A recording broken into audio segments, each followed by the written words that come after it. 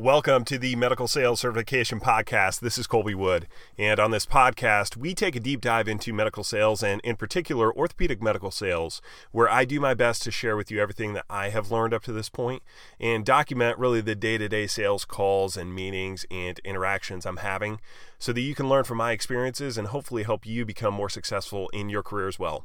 So without any further ado, please enjoy today's podcast.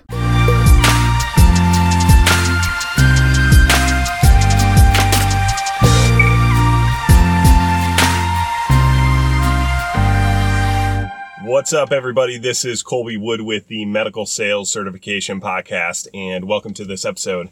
And what I want to talk about in this episode is understanding that your customers are not computers, okay? And what I mean by that is your customers are not A plus B equals C people.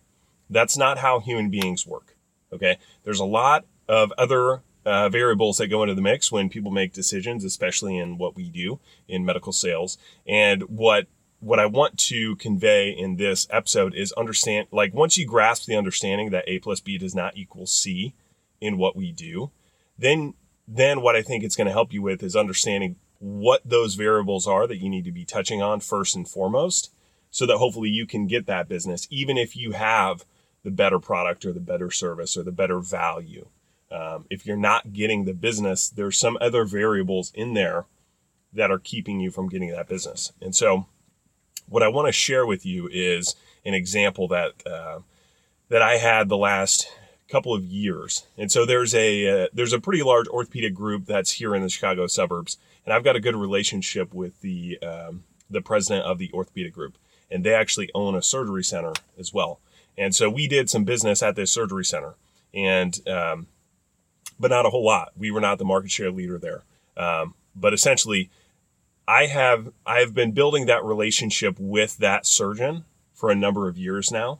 And when we launched a new product, it was a bipolar wand. So if you know anything about shoulder arthroscopy, arthroscopy in general, bipolar wands are what you use intraoperatively to help deploy hemostasis and control bleeders and things like that. And essentially, we launched a bipolar wand product. And so I put it in his hands, and I asked for the business, or at least an opportunity to get the business. So we did an evaluation, we did a trial of that product, and we put in place a program. It was a 12-month contract, at this price point, and we were hoping to hit certain markers, as far as volume goes. And so we go through through those last 12 months, and there were complaints. There were complaints about the product. There were complaints from surgeons. He himself, a number of times, had complained to me personally about the product. There were some other surgeons in the practice who had complained about the product as well to him, and they wanted to go back to their old product. But he had given me a commitment, a 12-month commitment, and he was holding up his end of the deal there. And so the punchline of this story is that we ended up parting ways with that orthopedic implant company that we worked with. And when we did that, almost immediately, they switched off of that product I converted them to and back onto the previous product that they were using. And I remember actually walking into the operating room, and I was talking with the doctor because he was in there, and he's like, "So you guys are done? You're not selling this product anymore. This is somebody else, right?" I'm like, "Yeah." He's like, "So I can switch to the other company?" I'm like, "Yeah." He's like, "When can I do that?" I'm like, "Now. It doesn't matter anymore, right? Like, we don't carry that product line anymore." And so he's like, "All right, good. I'm going to do that right away." He's like, "And you realize that I was giving you this business because I wanted to help you out, and I liked you. I wanted to support you." I'm like, "Yeah, and I appreciate that." Right? Like, and that was the reality. The reality is that he gave us that business because he wanted me to be successful. He wanted me to give me opportunities. And it was a clinically, more or less a clinically equivalent product, right? Like, it didn't jeopardize patient outcomes, but there were products in the market that were better. It was a better product. And the other companies had even come back to him and requested a better price or given him a better price. So not only was he paying a higher price for my product than what he would get from the other guys, in his mind and in the mind of the surgeons that were operating there, it was not quite to the level of the other product. And the reason that we kept that business is because I had developed a relationship with that surgeon over many years to where he wanted me to be successful. He honored his word. He was going to give me that business. He was going to keep the 12-month contract in place and give me that business. And so I share that with you because it's so easy for us, especially new reps or you're new to a territory, to think, A plus B equals C. If I make the right value proposition, I make the right pitch, and my product performs well, then I'm going to get the business. And then I've got, reps on our team or reps that I talk to that they're confused as to why they don't get the business when they are bringing what they see as the best product at the best price to the table. And so understand that it's not A plus B equals C. Human beings are emotional beings. We make emotional decisions and then back it up rationally. Like, that is pretty well understood. There's been good data, good research on that. We essentially, as human beings, make decisions emotionally, and then we justify those decisions using logic retroactively. And so what I guess the fundamental point that I want to get across is your customers are making emotional decisions. Now, it doesn't mean that they don't use any logic, and it doesn't mean that they can't use logic. So this is not a 100-0. This is not black and white. This is gray. But understand that the majority of the time, most of the decisions made are emotional decisions at a very fundamental level. And what matters for you is, how do I emotionally connect with this person that I'm interacting with? It's so easy to walk into a meeting, to walk into a presentation, and you just start pitching a product because you're like, I've got the best product. I can give you the best price. We can give you the best service. This is a no-brainer. There's no way you're not going to say yes to this. And in reality, you never took the time to connect with the decision makers on an emotional level. There's no reason why in their minds they're saying, I really want to work with this person. Because you got to understand, the majority of the products in medical sales, in medical devices, at least in orthopedics, that's what I know, the majority of the products in the marketplace are somewhat comparable to other products. You get a handful of products here and there that are unique, that truly are proprietary products.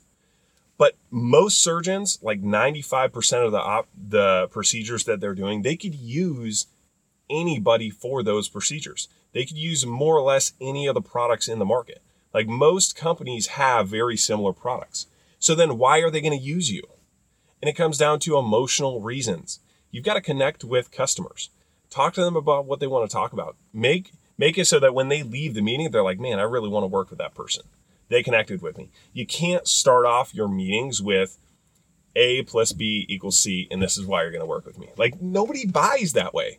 Nobody buys products that way, right? The other example I was thinking about that I wanted to share with you is my father-in-law. He was going to get a new car. He was due to get a new car. And he had, he had a Jeep Grand Cherokee before that. And so he was going and shopping for new cars. And he was trying to figure out, do I want to go an SUV? He was like, maybe I want to do a truck. And so he went to a GMC dealership, and he actually test drove one of them. I think it was the Canyon. I don't remember exactly which one. Really liked the truck. Really liked it. And then they started doing the negotiating on the price, and the sales rep pissed him off. He had a really bad experience. And I'm hearing this secondhand, but it's my brother-in-law that was there with him that's telling me the story. And he's like cracking up while he tells me, because he said that my father-in-law literally just got so pissed that he left the dealership. He's like, I'm not going to work with you. I like the car. I really want that car. He was literally going to buy the car, but he didn't like the guy he was working with, and he left and literally drives down the road, sees a Nissan dealership, and pulls in. He's like, what do they have? Pulls into the Nissan dealership, and then ends up buying a Nissan Pathfinder. Now, the Nissan Pathfinder is a great car. That's fine. But understand the reality of the scenario. You had a customer that was ready and willing and wanted to buy your product, and the sales rep pissed him off, and he decided to go elsewhere, decided to use somebody else. And understand, like, that doesn't mean, I'm not saying that you're going to go in there and piss off your customers and that's why they're not going to use you. But understand the reverse of that can be true in a lot of scenarios. And by the reverse of that, what I mean is he might go buy your car because he likes you, and that he's a unique buyer. He doesn't have strong opinions about what he drives, what it looks like. There's a handful of things that he really wants, but other than that, as long as it checks those boxes, he's going to be good. So maybe he's somewhat of a unique buyer in the car market. But you got to understand and play to the fact that you've got customers that are going to give you their business because they like you, because they want to work with you, because they connected with you, or you connected with them, I should say, on an emotional level. There's something about it that, they found some commonality between you. You took interest in them. You spent time with them outside of work. Whatever it is, it's not just an A plus B equals C world. We make decisions, people make decisions emotionally, and we back it up rationally. Or we at least try to back it up rationally. And so understand that, what I guess the point that I want to get across is that when you are approaching your customers to sell your products and services, do not start it off with A plus B equals C. That is not how people buy. That's not how people buy products. Start off by connecting with people emotionally. Then bring up the rational side of why they should work with you later. But you need to connect with people emotionally first before you start ever trying to pitch them your product. Okay? So I hope that's helpful for you guys. Thank you for tuning into this podcast, and I appreciate the support. So we'll see you on the next one. Bye.